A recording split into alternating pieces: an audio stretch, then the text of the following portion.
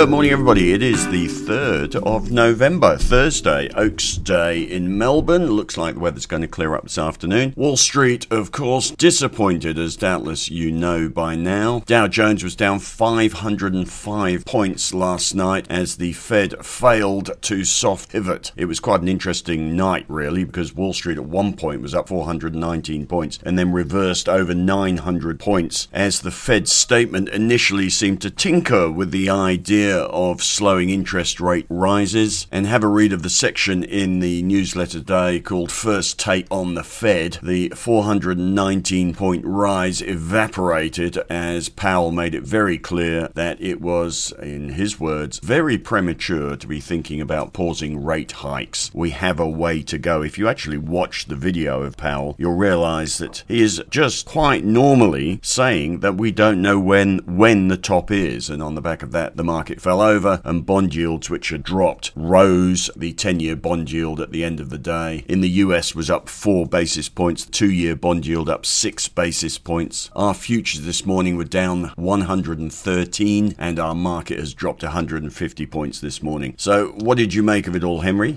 Now, when you look at the US market, the October performance of Dow was up 14%. And then last night it fell 1.5%. It's kind of, I guess Jerome Powell gave them a reason to take some profits. Tech stocks have been on the nose for a little while and the Dow still has rallied. The US market's still doing relatively well. So, Marcus, you wrote a lot about the Fed this morning. How did you see it? I think it was asking a bit much to expect as I said yesterday, to expect the Fed to give away 6 months of hard work trying to get on top of inflation. I think we were expecting a bit much to think that they would throw all that away with one idle comment about that's the top and we're going to back off from here because inflation's still going up. So I think we got what we should have expected, which was a continuation of the same. I saw one of the CNBC anchors described it as, here we go, no pivot, no pause, no problem, which I think is a good summary at the end of the day. They didn't soft pivot, but it's no biggie.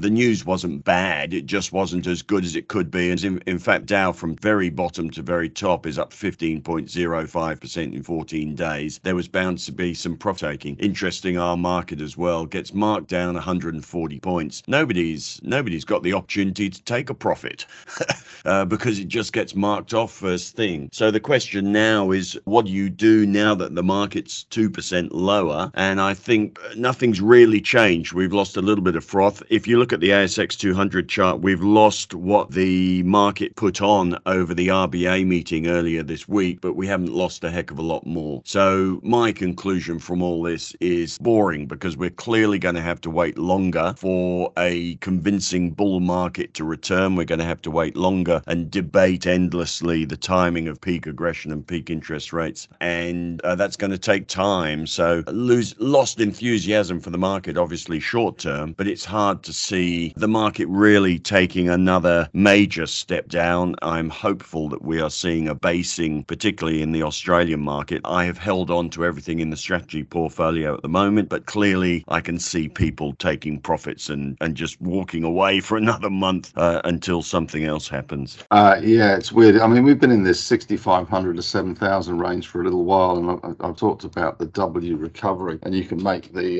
if you screenshot different parts of the market, you can really make a good case for W recovery. You could probably make a case for any letter of the alphabet, really.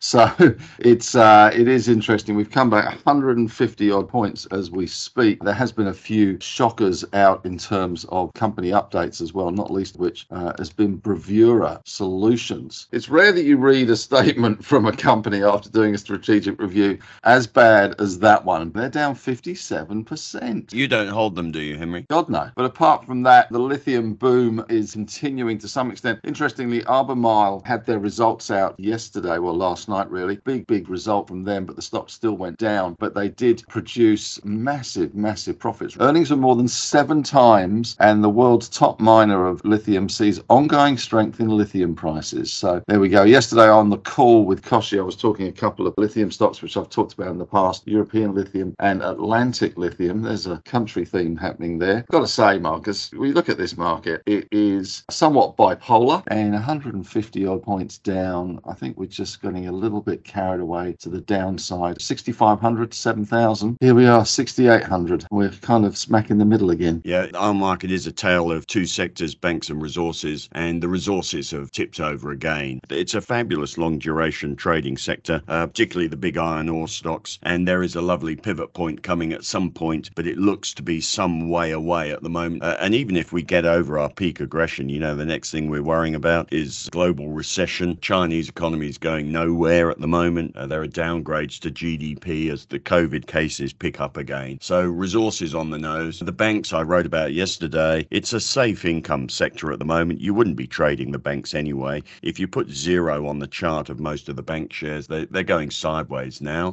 which is great. So that's serving its purpose. So we go back to worrying about the rest of the market, and that at the moment is an individual stock story rather than a generalization. There's some fundamental value around. There's little to get you excited. In the ideas portfolio, you've probably seen Domino's came out late last night with earnings will be challenged by a difficult start to the year. Inflationary headwinds are going to continue into next year, and they expect earnings to be materially lower in the first half. But brokers love it. You've got Morgan's today with an ad recommendation, a target price 50% above current share price. UBS buy recommendation, target price 36% above. Morgan Stanley overweight, target price 45% above. The stock course is down something like 46% this year, and brokers do, on big stocks like this, do tend to have target prices above the current share price when a stock has fallen a lot. So I'll continue to hold that. I think we go back to worrying about stocks on an individual basis outside of the resources and outside of bank sector. A little enthusiasm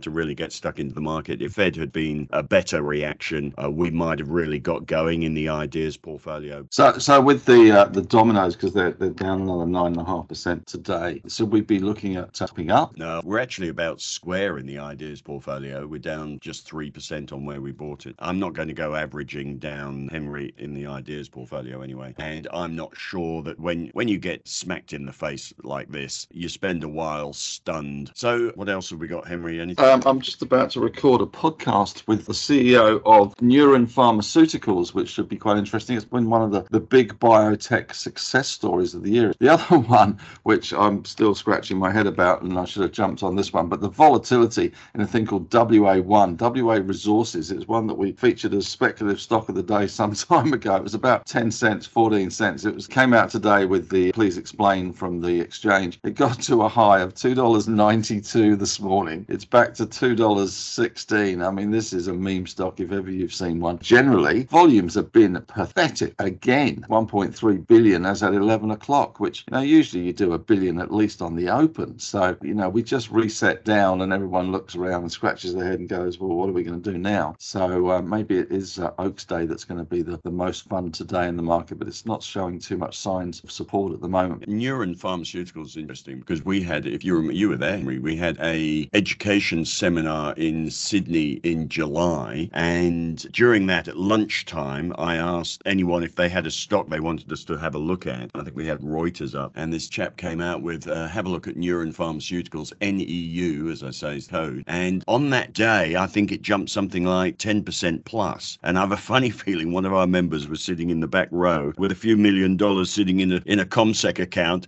and decided to have a crack, and that kicked off a fire because the next day was up another 10%, and the thing has gone from $4 to $7.56 since our education seminar. So there you go. Good reason to turn up to our education. Yeah. I think that's about that. I would just say to anyone listening to the podcast, the Marcus Today Golf Day is coming up on November the 27th at Hillsville, RACV Hillsville. We still have 4 spots left, so we'll be marking that. If you want to come along and play golf with us on November the 27th, get your room booked in quick. Those 4 spots will disappear. We have a dinner at the end of golf day as well, where we can discuss investment and make the whole affair tax deductible. There we go. As we leave you, our market is down 156, still drifting lower. I am wondering whether Wall Street, which was just cascading into the close, hasn't overreacted a little bit. And as Henry said, you're a trading man, you'd probably be buying an ETF geared to the upside. Maybe gear, Henry. Yeah, maybe. Dow futures still down 82, so they're not seeing much recovery. But okay. I'd be nibbling away at gear, I have to say, this just looks a little bit overdone. And it is Friday tomorrow, and Fridays tend to be days where people square up their books, and we do see sometimes a reversal as people square up ahead of the weekend, because let's face it, anything can happen over the weekend. Yeah. So dull but not disastrous, I think is what we'll call it. Thanks very much, Henry. We'll be back with the end of day podcast, and otherwise see you tomorrow.